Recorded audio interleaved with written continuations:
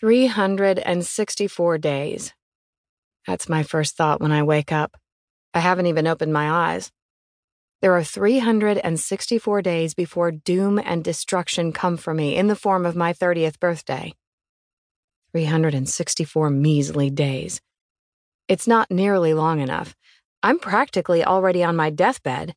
I can feel my skin drying out and wrinkling as I lie here. My bones are getting brittle. If I slipped and fell, I'd likely snap a femur. Gone are the days of being carded at nightclubs and bars. Everyone can see I'm a stone's throw away from the grave.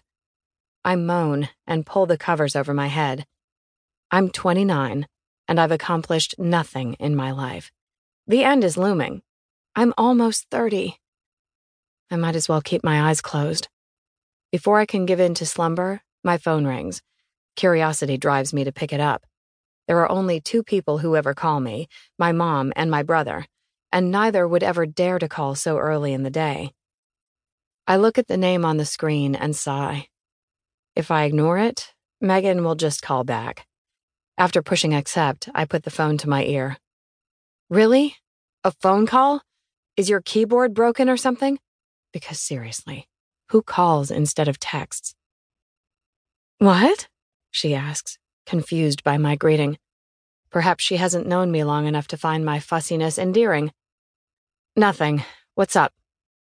Not much. I'm not working with you today, and I wanted to check up on you. It's only been 2 months since I transferred to Corinth Library, and yet it's been long enough for the extremely nurturing and extremely extroverted children's information specialist, Megan Carter, to have taken me under her wing.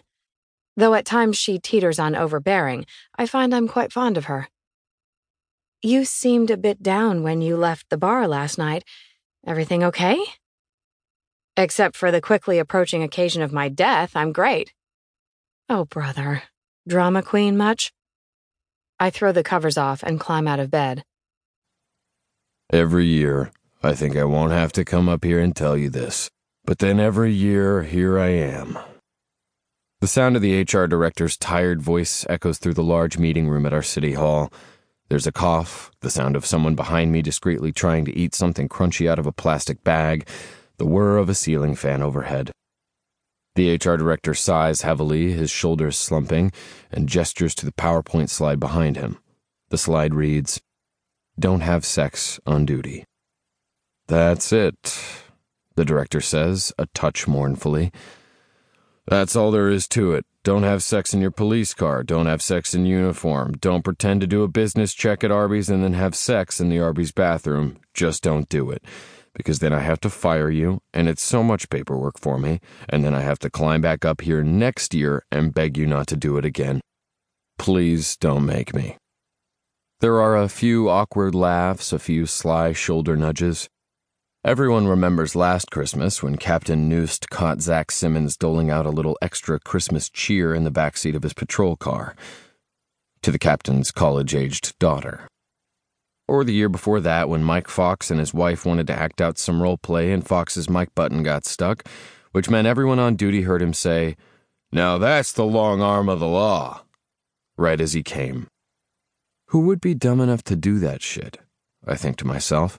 Aside from the fact that the back seats of most patrol cars are cramped vinyl shells that have been puked on, pissed on, and worse, it's against the rules, and I don't break rules. Rules are good. Rules are there for a reason.